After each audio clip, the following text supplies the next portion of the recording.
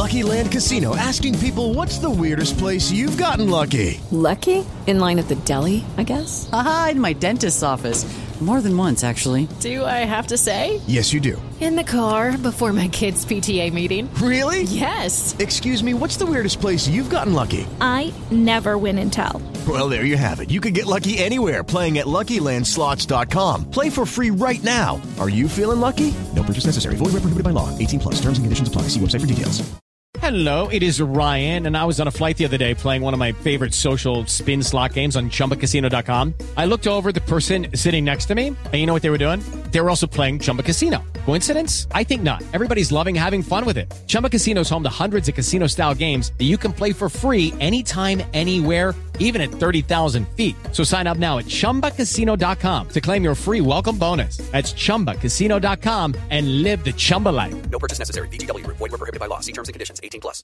Hello, it is Ryan, and we could all use an extra bright spot in our day, couldn't we? Just to make up for things like sitting in traffic, doing the dishes, counting your steps, you know, all the mundane stuff. That is why I'm such a big fan of Chumba Casino. Chumba Casino has all your favorite social casino-style games that you can play for free anytime, anywhere with daily bonuses. That should brighten your day a little.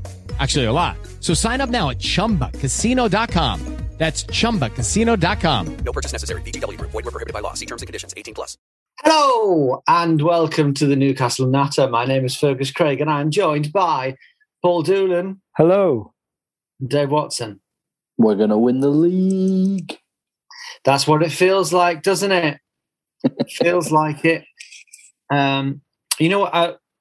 So this episode is being recorded after the first game of the season, in which we beat Nottingham Forest 2-0.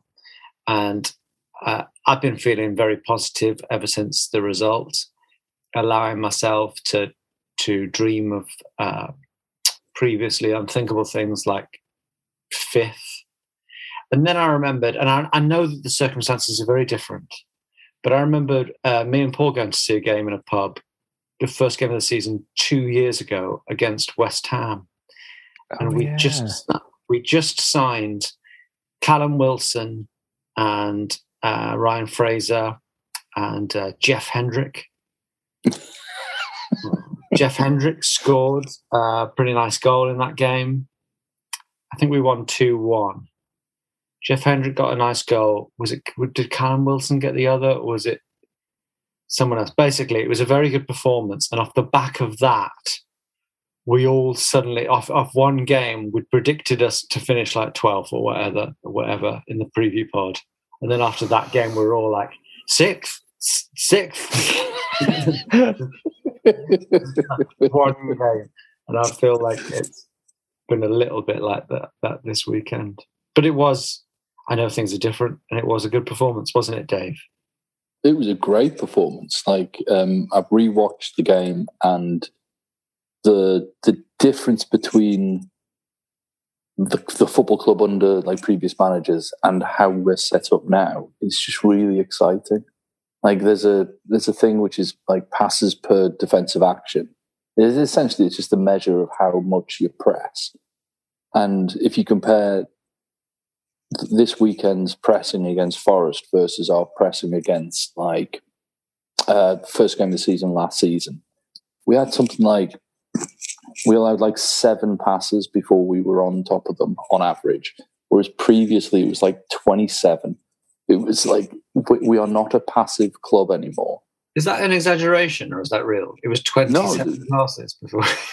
I wrote it down because I was like, this is insane. It was, it was 25 passes per defensive action against West Ham, first game of the season last season. And this time it was 6. So, wow. Yeah, we are on top of players. The intensity of the pressing was insane. I think it's normally that sort of game you could see a few seasons ago could have had a very similar start, but then because we never pressed teams before, Forest would have quickly come to terms with it and actually started playing decently. And we just didn't. We just had our sort of foot on their throats for the whole game. Yeah. Speaking of throats, just a minor technical issue. Dave, beard noise. beard noise. Ever since really bad. It's a radical Islam. We've had a serious problem with Dave's microphone rubbing against his giant beard. It's just, I'm sorry for that. Just to open the curtain of what is normally a very professional operation. Just have to tell Dave to please move his mic away from his giant religious beard. But getting back to the football, yeah, sure. We pushed really high up the pitch. We pressed them all over the place. I think Willock's gone under the radar. He was arguably man of the match. Really? Yeah, he was he did a lot of the dirty work that he was pressing everything. He was tackling. He was making more runs into the box than anybody else. Other than Almiron. He was really, really good. Really good under pressure, breaking through lines. He was fantastic. Well, Bruno got the most praise that I saw for the game as well, perhaps unsurprisingly. He was very good, wasn't he, Paul? Yeah, his sort of passing and vision is, I don't know, he just seems to have so much more time on the ball than anyone else. It doesn't matter how many players are around him, how close they are to him. He can just, it's like he's playing at half speed compared to everyone else. And it is ridiculous to watch. I think as well, the encouraging thing about Bruno, we might talk about Almiron a bit more, but the kind of telepathy between Almiron and Bruno was quite promising. I know Almiron got in some good positions. It never quite materialized into anything more.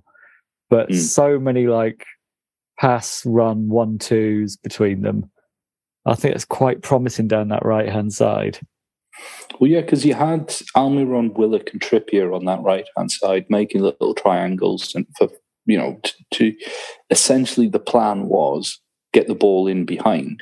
Or sometimes they use Bruno, but quite a few of them, it was just the three of them. It was just Willock, Almiron and Trippier. Almiron got behind their fullback or their centre-back so often. So did St. Maximum on the other flank. That seems to be the way we want to create a chance, which is to, the cutback. And, Wilson scored off a cutback. We had loads of opportunities. If Almiron would fucking use his right foot, we would have had we genuinely could have been 3 or 4-0 up. We had so many good opportunities. I did feel for Almiron a bit, because there was one really good one that was, he couldn't really do much but play it into the near post, and Wilson had inexplicably gone back post. You just think, I hope he gets more game time for a bit more understanding. Hopefully his pre-season bought him that, but then it's hard to. I don't want to judge him off that one game, but I think 4 or 5 games, then we might. So speaking of judging on number of games, how far removed does it feel now since the Steve McLaren, judge me after 10 games? That shit just comes to mind. What I was wanted to say about, did you see the ball across that Wilson left, and it came to Almiron, and all he had to do is stretch out his foot, his right foot, and it would have been an empty net goal, essentially, just a tap in at the back post. But instead he controlled it, and he turned and turned and turned, always on his left foot, and just the opportunity died. It's just fucking use your right foot. He's got that thing Joel Linton's got as well, I think, of just, as soon as he gets in the box, it just thinks too much. Do you see that there's a really good Joel Linton chance where he sort of ran from deep, beat about 4 players, did all the hard work, got himself in on goal, and then just scuffed it wide. Although it's interesting, is it Who Scored? The ones who do the player ratings for the league. The highest rated midfielder in the league this weekend was Joel Linton. Yeah. He did put in a really good performance. They're very different players, but Bruno and Joe Linton this weekend made me think of Tiote and Cabaye, just because that's the last time I remember us having two players in central midfield who, I was proud that they played for Newcastle. They seemed like they were, in terms of the league, elite players. And not ready to call Joe Linton elite yet.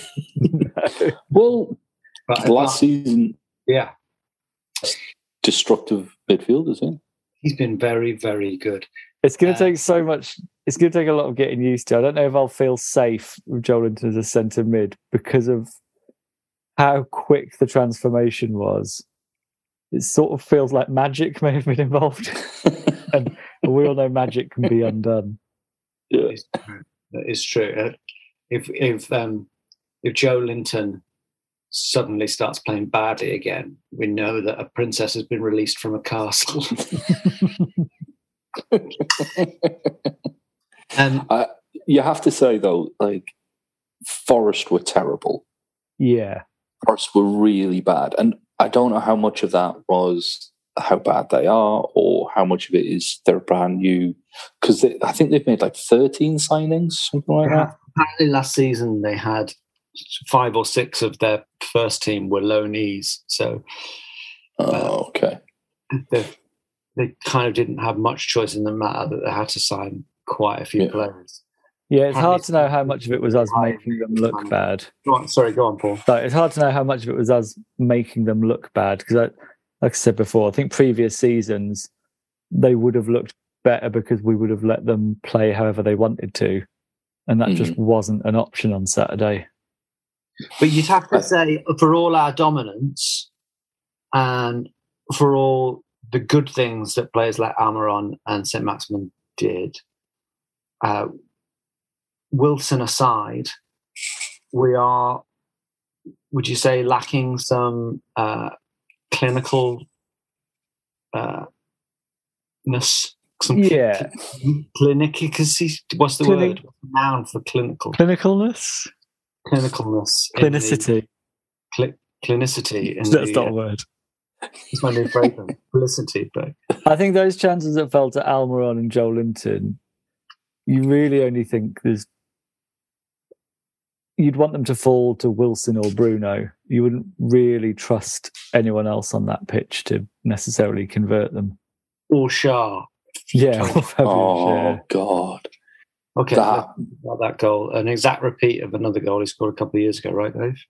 Yeah, it's exactly the same position, exactly the same part of the goal it went into, exactly the same feel of the game where we were battering down the door, but we weren't getting through. And then up strides Fabian Schär to slam one home. It was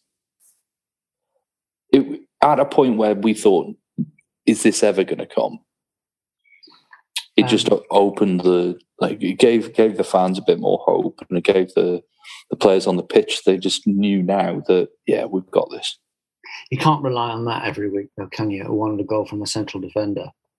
But Wilson was able to get a goal as well. And I think you can make the case that his goal was better. I mean, I think most Premier League footballers, Schär more than many, have that kind of goal in them. Do you know what I mean? Yeah. Just hard and straight. Yeah, hard and straight. If you hit it right, then great. But so I've got a little bit of nerdiness. So the chance that Wilson had, it was 0.09 expected goal value. So 9%. Say what? But because of the quality of the shot that he took, it had a 0.9 XG. So it's pretty much gone from you're not going to score from here to this shot is absolutely going in the back of the net. Well, I, for one, found that statement easy to understand and have no further questions. Hang on. At what stage? I mean, once he's hit that shot, isn't it a 1 XG? At what stage are we? Well, no, because the new piece of data. So once it left his foot. Yeah, so post shot XG measures. So post-shot XG, so it's between the foot and the back of the net. Well, yeah, because if you think about it, if the goalkeeper a 1 in 10 chance of saving that shot, that's what you're saying. Yeah. Right. Okay. Right. Whereas, like, if he'd not had taken such a good shot, the keeper would have had a 5 in 10 or a 6 in 10 chance of saving it. So he was basically, the shot he took was so good, the keeper had no chance. I haven't seen a satisfactory replay of it yet. But I've seen a lot of replays, and I think, I don't know, he might be getting flattered. It might just be a bit of a fluky finish, or it might be one of the all-time great strikers' finishes. I think he meant it. I think what's more impressive is we have a 2-0 opening weekend win with 2 amazing goals, and Dave finds a way to make it as dry and uninteresting as possible with a deep dive into XG statistics. But I have to say, like, that was Eddie Howe's, like, I think 30th league game. You can see a clear progression from where we were to where we are. Disagree. I don't think that performance against Forest was chiefly down to how poor Forest were. It gives me much more confidence going into the Brighton game that we'll get something from that. Because of that performance is coaching and effort and a plan and good recruitment, everything. I think fitness as well. You look at the first game of last season when we took the lead against West Ham and then just wilted because our pre-season had been pretty non-existent. We looked like a really fit team. Basically had taken the squad to Thorpe Park pre-season. I'll tell you what, there's lots more to talk about. There's some injury news on John Joe Shelby. There's a lot of correspondence on Twitter, I think, that I haven't read yet. So let's see how much of it is just plain abuse. And there's the upcoming game against Brighton, who also had a good result this weekend. Before we leave the Forest game, there's one thing. Yes, Dave. One thing I just want. Fine. You go on. Clearly wrapping up. You could have brought it up in the second half, but go on. Fine. No, I want to bring it up now. The corner routine. Did you see Forest's corner routine? Yes. What was the where XG? they had 0 because they had nobody in the box. Oh yeah, I saw that. I've often thought fucking mental. No, I thought that was a good idea. It didn't. I think a better ball, and that looks like a really good routine. It's like the one that England copied from Lincoln City, where it's just a line of players. Like if that goes badly, you think, what the fuck is they doing? For anyone listening who didn't see the corner routine, what it was yes, as the corner taker was lining up, there were no Forest players in the box, and just as he kicked it, I don't know, 6 or 7 Forest players all ran into the box at the same time. To me, that makes complete sense. It either comes off or it doesn't. But like, it makes complete sense because you can't mark anyone. You don't know where they're coming from. If one of them connects, then you say that was brilliant. It makes total sense to me. It also suggests that whoever's doing their set pieces in training is just getting ideas from going around pubs and listening to people's ideas. I think next they're just going to try hitting the biggest player and see if that works. I don't understand what's wrong with it. Dave, explain to me what's wrong with that. It's completely logical, right? Isn't it? It makes complete sense. No, but basically, you haven't seen it before. Don't be afraid of the new, Dave. Don't be afraid of the new. I'm not afraid of the new. This is tapas all over again. Come on, Dave. We have Chinese or Indian every week. There's a new Thai open in the area. Can you please try it? Not having that muck. My issue with it is that none of the defenders were engaged with any of the attackers. So while the attackers, yes, they had a free run into the box, all the defenders had taken up the correct position so that wherever the ball came, they were in place. They didn't have to watch for runners like jostling for position, getting body checked. There was no physicality in the box. They were just going to run in. The most likely outcome of that is either the goalkeeper calmly claiming the ball, which is what Pope did, or one of the on-rushing attackers barreling into a defender and giving away a free kick. Okay, well, we'll see. But I predict that they'll get a goal from it before Christmas. I don't think they'll ever try that again. Oh, yeah, you're making it out like it's a mad thing. It makes total sense. It is mental. It's not. I don't think it's mental. It just looks bad when it doesn't come off. The ball made it look a lot worse than it was because it was just straight at Nick Pope, who didn't have a save to make on his debut as well, which is quite nice. I know. All right, well, we'll have a break, and there's much more to talk about. So make sure you do come back for the second half. I know I will.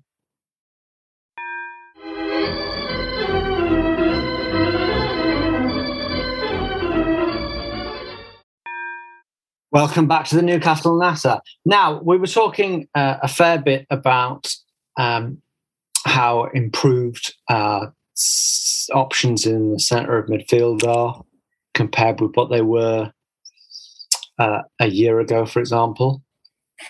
The only new player is Bruno that I can think of in that position, but Joe Linton is pretty much a new player. I saw on Twitter today, I know I obsess about Twitter quite a lot, but I saw some Newcastle fans getting very annoyed at the Daily Mail journalist Craig Hope because he had, in his player ratings, given Bruno a 7 instead of an 8. That's incendiary. They were like, I literally saw someone tweet that it was clickbait. It's totally reasonable to say, "Oh, come on, that was an 8." That's fine. Yeah. The conversation is over. It's not like he's giving him a 4. He's giving it 1 mark lower than what you think. It's not. And they were saying he was being antagonistic. Well, I think this is the mindset of modern football fans, a lot of it, especially online ones, that if someone doesn't agree with them, it's an act of aggression. It's not that different opinions are allowed. Oh, and while I'm briefly on the subject of Twitter, this is another thing that certainly I've seen fans of all clubs do it. It's a new, and I've got drawn into it myself, but it's a new thing of people taking a screenshot of a moment in the game and pointing out the pass that should have been played. I've not. Like they'll take a freeze frame of a moment when, like, say for example, they did it. I saw with Almiron and St. Maximin where they could have squared it, and supposedly Wilson was completely free and he'd have a tap in. Oh, for fuck's sake! And I've seen it a lot with other clubs and stuff. And it's like, yes, in that like freeze frame that you've chosen, it does look really bad, but you're forgetting what football is. That you've had 20 minutes to have a think about. And find that exact fucking frame. Like, yeah, if it was easy as that, then yeah, like we could all play football. Like, anyway. I mean, I was having a go at Almiron for not using his right foot, and I gave an example. But in the moment, he's a professional footballer. Like, he's made a decision based on that. And, like, fucking don't go on to Twitter, because basically on Twitter they're doing it so they appear to know what they're talking about, right? Sure. So, what I meant to do was, because I was talking not like a podcast. No, that's we don't know what the fuck we're talking about. What I meant to do is, because we were talking about the midfield, is point out that we're just hearing that John Joe Shelvey is out for 12 weeks, which effectively means he's out until the World Cup. So looks like he's not on the plane, which means he's effectively, we can be pretty sure that he's going to miss the first 16 games of the season. Does that mean that we need another player in midfield? Does that mean we need to sign someone? I don't think Shelby being injured will make us like any less or more interested in signing a player in the centre of the park. I think our focus is going to be right wing or centre forward. I don't think we're suddenly, because we've still got 4, 5 centre midfielders who. You including Elliot Anderson in that? No, in that case, 6. Who's the 5? Joe 2 Linton, long staffs. Well, yeah. 2 long staffs. Okay, yeah. And then Willock and Elliot Anderson. I don't think we're going to go off and sign a centre midfielder unless, I don't know, Frankie de Jong becomes available and is interested in joining the project. We're not going to go off and sign. No, the focus is going to be.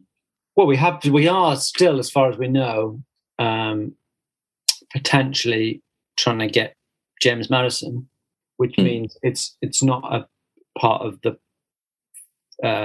park that we weren't already considering buying a player for. Yeah, but I think say that. I mean, when you talk about Matty Longstaff, I mean, yes, he has put in a couple of good performances in the Premier League, but he played last season at Mansfield, wasn't it? I feel like Elliot Anderson's ahead of him at the moment, though. I think he'll stay. Yeah. I saw some people saying like we need to sign another midfielder because now Bruno gets injured, we've got no one to play in that deep lying role. But the whole point of a squad is you can't have 3 players for every position. You just have to hope you don't get 2 injuries in one position at the same time. And if you do, just rejig the setup. Like I'm sure Longstaff, Joelinton, and Bruno and Willock, could work. Well, Phil Huntsman says, would it be best for Anderson's long-term development to loan him to a promotion-challenging championship club? Without injuries, do you think it's likely he'll make more than a handful of sub-appearances? Even if there are injuries, we could just recall him. But obviously, you can't recall him after the transfer window, can you? After the transfer window closes. It's a weird one. Recalling players from loans seems like something that only really happens on Football Manager. Yes, I mean, often you realise on Football Manager that you can't do it when you think you can. So I would say it's tricky with Elliot Anderson because I don't really think of him as a central midfielder. He's an attacking midfielder who has played there. Whereas like Willock, Joelinton, Longstaffs and Bruno, they're all central midfielders now. So I think we've got 5 and 5 is enough. I don't think we need to go off and sign another centre midfielder because if the reason I said that we've got Matty Longstaff is because we'll need a centre midfielder on the bench. Like he would never be the one that I would start, but we got one at the club, so we don't need to go off and sign a 6th when Shelby's going to be back. Andy Sheldon says, presuming the Madison deal goes no further, who do you see us getting as that creative midfielder that we're missing? You're suggesting that creative midfielder isn't the number one priority. I mean, I'm personally worried that like Callum Wilson is our only clinical finisher, and we could do with a wide player who can also score. Yeah, I think the reason we were looking at Ekitike and wanted him so much is he ticks both those boxes. Like he's a wide forward who can play in the middle as well. That same feels like what we're Moussa still Diaby. at. Yeah, same as Moussa Diaby. There's a stack of links that were. I mean, it was like Alexander Isaac. Who was it? There's a bunch of them, but they're all those like not quite the same level, but Mo Salah, Sadio Mane, that kind of attacking forward. That position, not that level of player. I thought you were suggesting that we should be signing Mo Salah. No. Just not that level, but that kind of player, that kind of like Paul's saying, like that wide goal scoring, attacking winger. I don't think we need like number 10. Our formation is kind of similar. Are we trying to play a sort of more conservative, playing within our own abilities version of what Liverpool play? More like Man City. Is that what we're going for? Do Man City play sort of a 4-3-3? ostensibly, but then their wing backs are a lot better than ours. So those wing backs are almost playing as midfielders, and then you've got players like Foden, Grealish, and whomever on the right side feeding in. Or that's what they have been doing. I'd anticipate now that they've signed Erling Haaland, they will change the way they're playing. This is the same with Liverpool. Changes, isn't it? Because that's the formation now, isn't it? 4-3-3. Well, I think that used to be mad. That used to be what you used to do on Football Manager in the 90s or whatever football game you were playing on the computer. You go, I'm going to play 4-3-3. That used to be like the mad attacking formation. Well, I think what's interesting about how the game's changed is since you said last season there's no strikers, every team is buying a number 9 and just completely rejigging the way they play. I think that's why there's no strikers, supply and demand. Yeah. I think going back to the earlier question about whether Anderson should go out on loan, I think with Shelby out and with the 5 subs rule, he'll get game time. And he possibly got lucky with his loan last time and the club suited him right. It's that thing of like, there's always examples where it works, but then you've got players like Foden who are just nurtured within the club by a manager who knows what they want out of them. And certainly I think he'll get enough game time to stick around. I think you're right. Certainly with the 5 subs, with any luck, we'll get... Do we know who we're playing in the Carling Cup yet? What's that? Not yet, I don't think. Not yet. Really early, isn't it? They'll, with any luck, we're not in Europe, but with any luck, there'll be a Carling Cup run. Here's something that occurred to me, because I haven't really been thinking about it until this week. This is a weird season because it's going to be broken up by the World Cup. Mm-hmm. Who in our squad is going to play in the World Cup? Pope, Bruno. Trippier. Sorry, who was the first one you said? Pope, Trippier. Bruno, maybe Joe Linton. I would say there's an argument for Dan Burn over Harry Maguire. I don't think that'll happen. Yeah. Any of the England ones, except maybe Trippier. You know, if Wilson or Dan Burn or Nick Pope get into the squad, you wouldn't be expecting them to play much. Well, I don't know about Pope. I mean, okay, who's maybe ahead Pope, of him? But that's the goalkeeper you don't worry about, particularly about them burning themselves out. What I'm saying is we might. My issue is I don't know. What I'm saying is we might have the advantage of most of our squad getting a month-long break. Yeah. And we're not in Europe. That could be bad for us. I don't know. Is a Paraguay in the World Cup? This is what I was going to ask. I don't know if Sweden are in the World Cup or Switzerland or Paraguay or what other random country? Who's our Swedish player? Kraft. Kraft. Okay, right. So, of course, Botman, would he go? Are they in the World Cup? He's not in the senior team yet. So. I asked a question. It's shown that we've got absolutely no idea. I guess we'll deal with that. But I think most Premier League teams are going to have players, a handful of players at the World Cup at least. Tyne Thames said there's lots of talk that Leicester have peaked, just like other clubs who tried to permanently join the Big Six. Do you think that our owners will have the patience required to break the glass ceiling where others have failed? I mean, yeah. Because their long-term aims aren't a return on their investment. It's to reflect in the success or glory of a Premier League, a big Premier League club. So PIF have got money literally to burn. So they're not going to think that I'm just throwing good money after bad here. They are going to want to see progress. They're going to want us to be in the Champions League. They're going to want us to be at some point pushing for the title, and they will keep giving us money to do that. I think it's going to be pretty tricky with FFP to get up there. Yeah, it's all going to come down to the commercial deals we sign, because that's how you essentially illegally dope a football club now if you're sports washing. But then the owners can also give money directly to the club. I think there's a limit on it, but they can just go, oh, here's like 30 million quid, here's 50 million quid, or whatever. It's what we can do with that.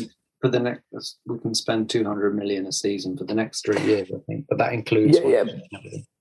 But I just meant, like, say, for example, that we wanted to, like, the commercial income was X and we just needed an extra 50 million or whatever on top of it to get a deal done or to, invest in the stadium or something. Our owners can just afford to just throw that money because money is literally no object to them. I think so to answer the question, Yeah, okay.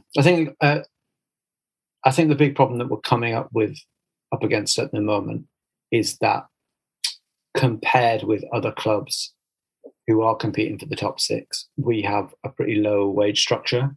Mm-hmm. So it's difficult. I would imagine James Maddison would be asking to be the highest paid player in our squad, for example. Mm-hmm. I'm amazed that we got Bruno. I think this is why when you look at Man United this weekend, and they've still got Fred and McTominay. Yeah, I hadn't heard of Bruno, or maybe I had heard of him, but I didn't know much about him. I think that's like reasonable for me not to know much about him. You would have thought someone at Man United might have worked out that there's this guy playing over in France who is a lot better than anyone in your midfield. Well, I think Bruno for 35 million. Bruno and Botman are they're indicative of the level of where we're at in the project at the minute. We're looking for players who could go on to that next level and whose wages aren't going to be like significantly higher than everyone else at the club.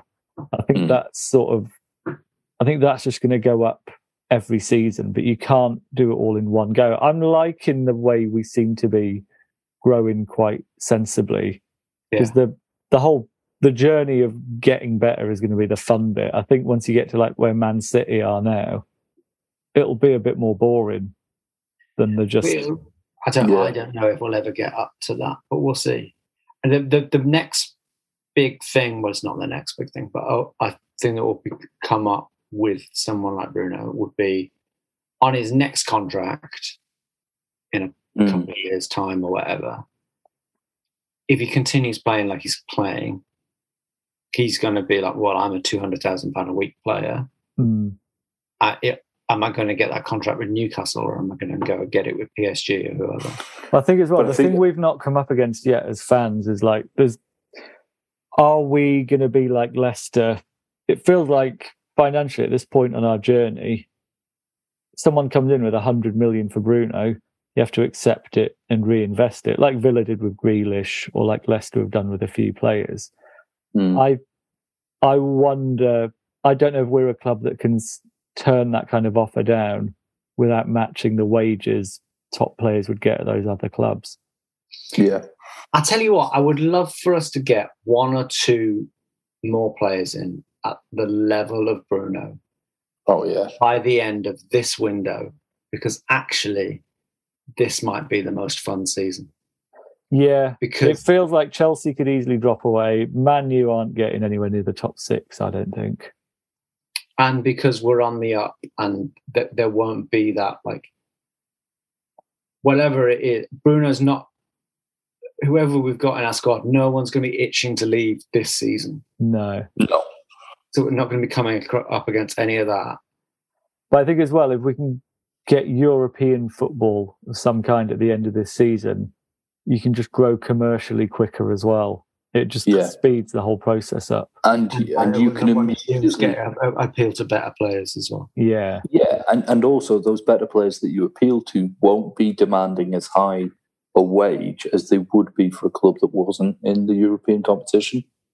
You know what I mean? Like for example, Ekitike would have been more interested in signing for us if we were also playing in the Europa competition instead of just a mid-table club.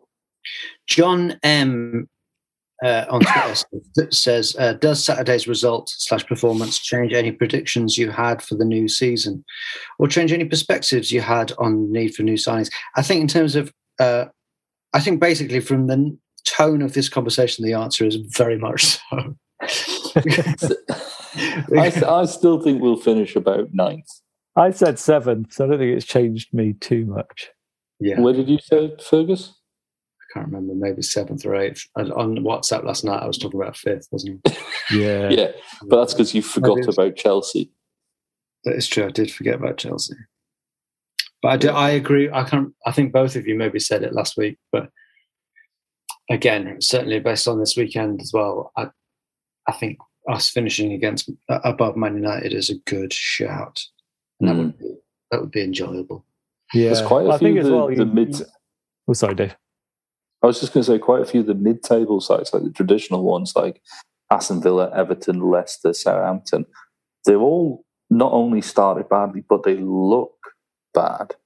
I think there's a lot of squads in a not great state, right? Place. Yeah. Leicester are on the way down. Villa could go either way. I'm not so sure about that. Everton, you'd have to say that they're potential relegation candidates. There's been a lot of people tipping Palace to do really well, but you just think they've lost Conor Gallagher. I don't think they've realised how big a player he was for them. They could do. I'm not sure about Wolves this season. I think Southampton are in for a relegation battle. But this is just astonishing hubris. Yes. It's just like, here we are, like sitting on our like thrones, spending all our money that we think we've, okay. So, anything else I want to go on to? There was quite a good question from, who was it? Alice Ant says, if you had a role at the club, what role would it be? Ooh. Just throwing that at you. I'd like to be a director of football, because I feel like you just go and watch a lot of games and have nice meals with other execs. Yeah.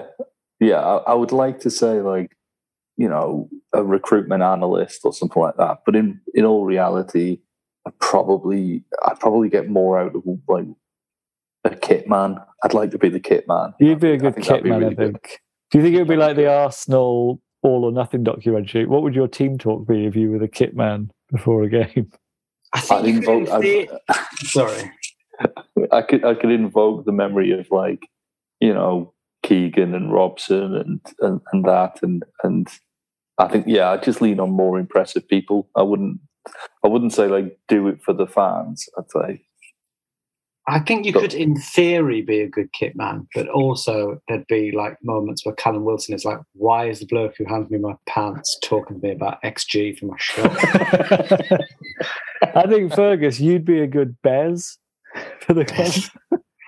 What I would like the role, like whatever the role that is, like, people like all the ex-Man U players seem to have a role at Man U, like Brian Robson or whatever, where they're just like some kind of ambassador. Yeah.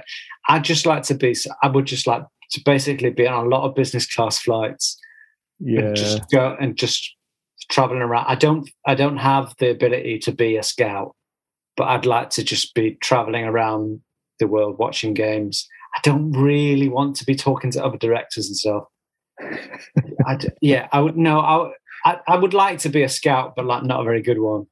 I like that in our fantasy jobs, we've gone for things where we're still too introverted to talk to too many people. And Dave doesn't want to do a statistical job. He'd love to because it's too flash. Instead wants to be kit man. All right, number 9. I'd like to be number 9. That's Newcastle, number 9. Mickey G says, which players... It's a good question. Which players would you pick if we played a 5-a-side game, current squad only? The current squad, your 5-a-side team, Dave Watson. Pope, Botman, Bruno, St. Maximin, Wilson. I've got one more, haven't I? Pope, Botman, no, that's it. That's it, 5. yeah. And I think that would be mine as well. Yeah, maybe Trippier instead of Botman. But I don't know. Don't know. Yeah. Oh, hang on. Is the five-side the one where you're not allowed to hit it over head height? Because if it is, then there's no need for Botman. I'll go Trippier. Okay. Wow. Always thinking. There are a few more tweets, but we'll leave it there in terms of the correspondence. Let's talk about the Brighton game. Do tweet again, by the way. We can't fit in everyone every week. We've got so many listeners. The Brighton game is away. It's another 3:00 Saturday kickoff. So another game that's going to be stressful trying to actually watch for those of us who are not fortunate enough to be there. Brighton have just had a very good result. They've just won at Old Trafford for the first time in their history. But, that is not the kind of astonishing result that it once was. But we don't have a great record against Brighton recently, do we, Paul? No, but I think, like you say, winning away at Old Trafford it's kind of like winning away at Molineux. It's not that big a deal. I think it'll be interesting to see where we're at and where Brighton are at. They pasted us the other year, didn't they? With that Tarek Lamptey game, but that was another early season game where we just looked completely unfit and no idea how to set up against any kind of pressing game. I think it'll be very different to every Newcastle-Brighton game that's happened before, but I think it will be a difficult game. I think it'll be a good test in terms of the quality of our squad. I mean, they're probably further along in their development in terms of how long they've been coached well. They're going to be defensively a lot better than Forest were, I would say. Right. Yeah. But we're both, at the moment, were two quite well organised sides. So I don't know a lot about their side, but in my head, they've got Welbeck and Lallana and Gross, and then probably a couple of other players that I don't know anything about, but like in a year's time will be sold for 70 million to Chelsea or something. They've signed this new striker who's quite short, I think, but he's meant to be very good. I think he's Paraguayan, so him and Miggy will know each other. I think there's a lot of high hopes about him, but then Brighton seem to always struggle with strikers, sign a striker who's going to be the answer, and then they get one goal in 15 games.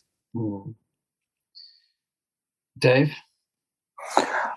I think it's a really good test for us. I think Paul's right that, I mean, we haven't got a great record against them. We beat them the last time we played 2-1, but the Brighton that is now they are a decent footballing side. On paper, I think we have man for man better than them in like 6 out of the 11 positions. I think we have, like, Wilson's a better striker than Welbeck. Bruno Guimaraes is better than whoever they fucking want to put him up against. Joe Linton is better than everybody in that role that he plays. So I think if we can dominate the midfield, I think we can dominate possession. And if we can dominate possession, we will create the kind of chances we did against Forest, although with less regularity. I think we just need for those chances to be falling to Wilson and not Almiron or St. Maximin. A lot hanging on Wilson, isn't there? A very brutal player. We do need to sign someone else. Dave, do you have a score prediction? 1-1. Paul? 1-0 us. Ooh. I think 1-1's a good shout. I'm going to say we're going to lose 2-1. I think we're good, I think a little bit of a wake-up call, maybe. No, you go. Yeah, that's fine. It's nice just going into games. Go on, Paul. It's nice going into games where we're not thinking like, if they have an off day, we can get something here. You feel like we can sort of we control our own destiny now as a team. We're not just reacting to what the other team's going to do. Yeah. Okay. But we're going to win the league. We're going to win the league. Yeah, we're going to win the league. It's been a very positive pod. Let's see if we can maintain this positivity. I mean, I secretly hope that with this, that we have a few bad periods in the season, because I always think it makes for better podcasts. Well, we've got Man City and Liverpool coming up soon, so I don't think you'll have long to wait. Strap in, yeah. But it was, it's nice to start with some. We're maintaining. Yeah, we had an amazing end to last season, and that has not waned yet. So it's enjoyable. I wonder. Here's a question before we finish the podcast. Let's assume we record the next podcast 7 days from now. We're recording this as we speak on a Monday night. 7 days from now, Dave, do you think we will have signed a first-team player? No. Paul? When's the window shut? Is it 31st of August? 1st of September. Yes. I'm going to say no. Yeah. I hope we have, but yeah, it could be quite down to the wire. But I think surely we'll sign a couple before that window closes, won't we? Oh, yeah. Before the window shuts, I think we'll get 2 in. 1 on loan, 1 permanent. Mm. All right. Well, let's leave it there. Thank you very much, Paul Doolan. Thank you. Thank you, Dave Watson. Cheers, Fergus. And thank you to you, the loyal Newcastle Natter listener. Goodbye. If you want to advertise on or sponsor this show, check us out at playbackmedia.co.uk. Sports Social Podcast Network.